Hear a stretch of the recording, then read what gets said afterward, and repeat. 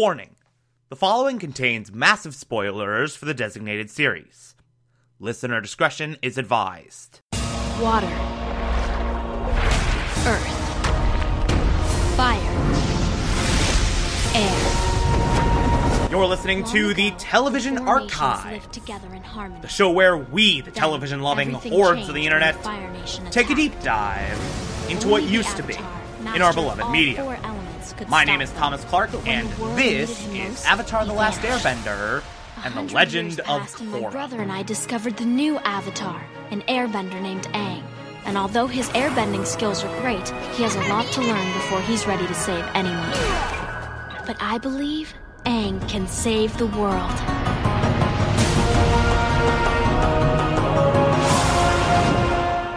Today, we will be discussing Avatar: The Last Airbender, Season 2, Episode 4, titled The Swamp.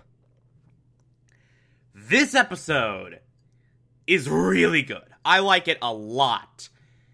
It's just this nice, standalone adventure that's so well crafted and stands out so boldly from everything else in this show.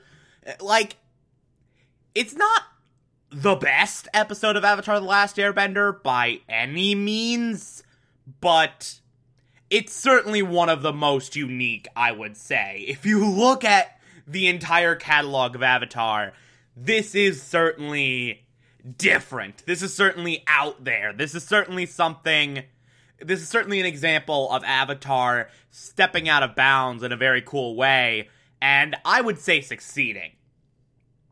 It's real good, real fun, real intriguing. I just really love watching it. Like, it's really good. So, what I really want to praise this episode for is the location of the swamp. The nature of the swamp itself. The swamp is so creepy. They did an amazing job with this episode, with the swamp itself, of creating this genuinely unsettling, genuinely terrifying atmosphere. Like, the color palette used here, it looks so murky and bleak. And as fun as this episode is, it's a location that really succeeds in putting you on edge the entire time. And I also kind of love how there's this air of just, it's just one big question mark. The swamp is just one big question mark. There's this idea floating around the entire episode that maybe the swamp is magical, maybe the swamp is this mystical place, and we don't know, nothing is confirmed. Maybe Aang's right, and there's some supernatural stuff here, maybe Sokka's right, and it's all BS. And then you have that ending with that, like, branch root thingy coming to life and knocking that loud-ass bird out of the way. Like, it's a really intriguing locale. Like, it's something that feels so alive. Something that feels like a character in and of itself. And I really love the time this episode spends there. It's a really phenomenal little place for this episode to be set in. And the Swamp Benders, the characters of the Swamp Benders, especially Hugh, I really like those characters. They are very entertaining. They are very fun to watch. Every second they're on screen is really amusing. Hugh in particular, like I said, is definitely the standout of them. His little enlightened words of wisdom are really great. Like, I just love the Swamp Benders. They're great comic relief, And without saying anything, we will see more of them in the future, and they will add much more comic relief in the future. So, my god, that entire first act, where Aang is having Appa go slowly down without even noticing it, and Aang's like, I hear the swamp calling to me. And everyone's like, hey, stop doing this, go away. And Aang's like, okay, bye, swamp. And then a literal tornado comes in and sucks him down, only to disappear immediately.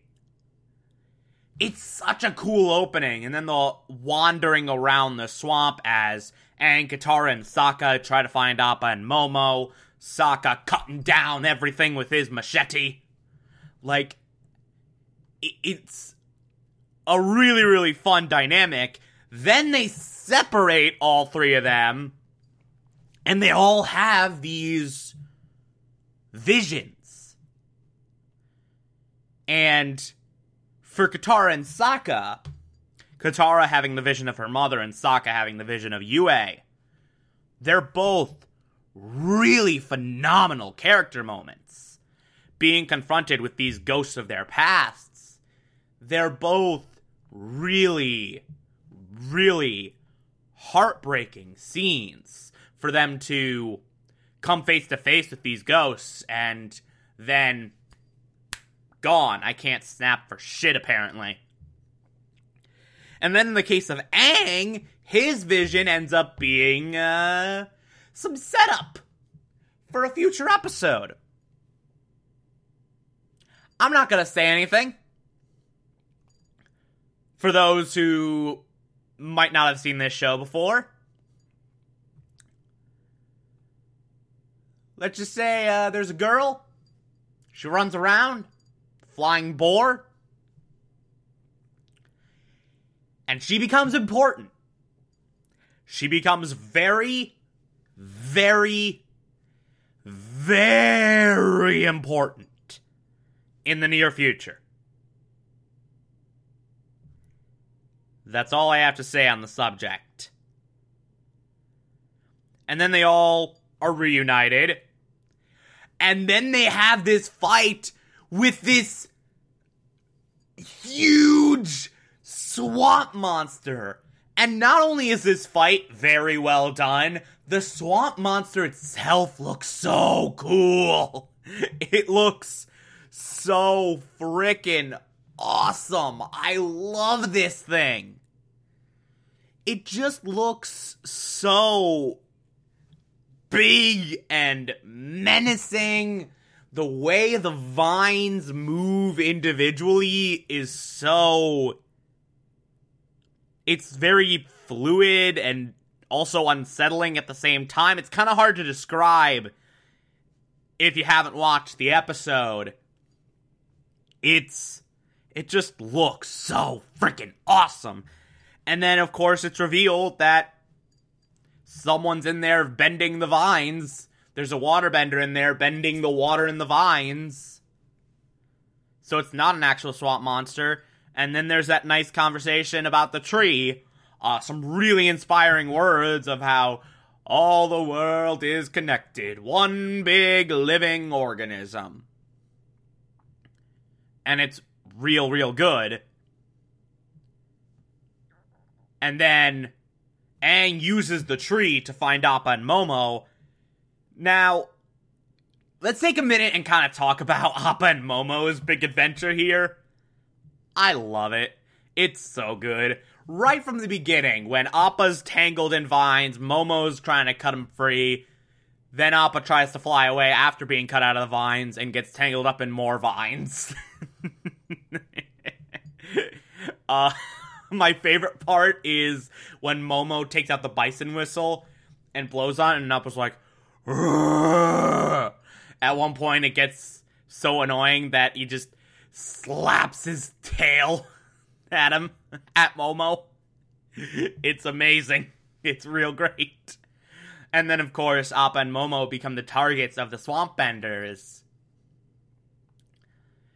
And they go on this really, really entertaining chase that's very well done. And then, end of this chase, Appa and Momo are captured, and then Aang, Katara, Sokka, Hugh, they all show up and are like, hey, stop. And I especially love the exchange from Katara and that one swamp bender of, hey, you guys are waterbenders. You too? That means we're kin. And Katara just has this look of disgust on her face, like, oh, I don't want to be. Stop, I take it back. Remember that time I pretended to be an earthbender? I want to go back to that. And then they have this, like, really great dinner around the fire. There's a phenomenal little back and forth between Sokka and the Swamp Benders, Katara and the Swamp Benders, etc., etc., etc. The Swamp Benders being disgusted at the very idea of waterbenders living in ice and snow instead of in a swamp. Sokka throwing food at that little crocodile thing, like, oh, he don't eat no bugs. That's people food. And then Sokka being like, just trying to explain away every single little mystical thing that happens in the swamp and just coming up with this big question mark. It's really, really great. It's a nice way to end the episode. And before we finish this up, I have to, of course, talk about the Zuko and Iroh bookends of this episode. There's like a little subplot here that unfolds just in the opening scene and the last scene. The opening scene, Zuko and Iroh are literally begging.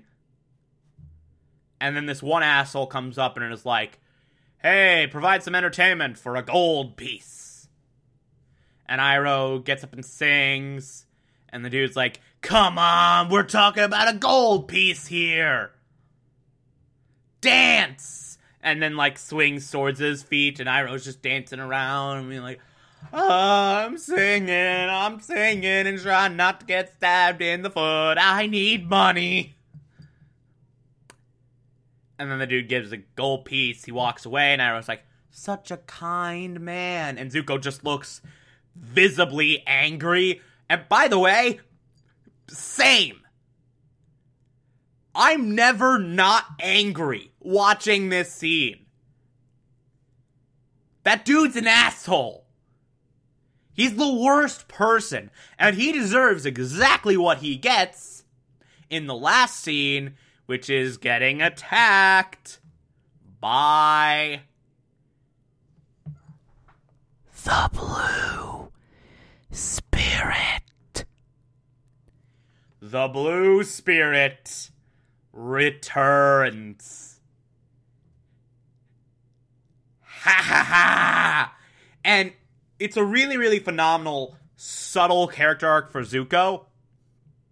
Zuko being like, hey, we're royalty. We should be demanding anything. These people should be giving us whatever we want. We shouldn't have to beg.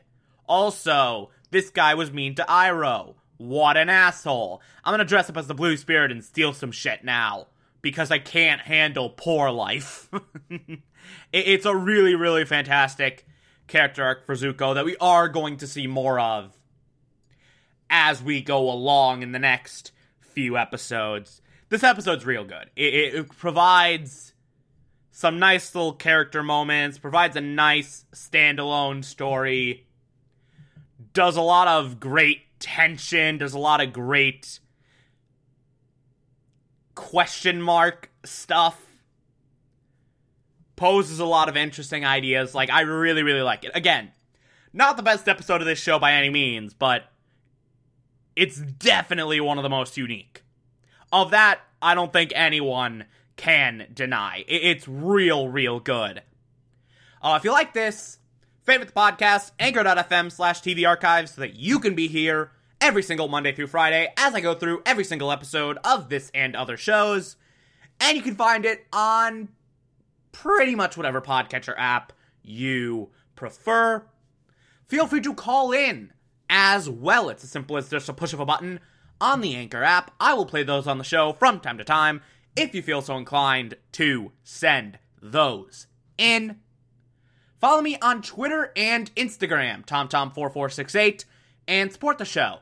Patreon.com/Thomas Clark. Pledge just $1 a month. I appreciate everything I get through there. Or you can also support this show directly via Anchor. I appreciate that as well. Tomorrow we will be discussing Avatar: The Last Airbender Season 2, Episode 5. Talk to you then.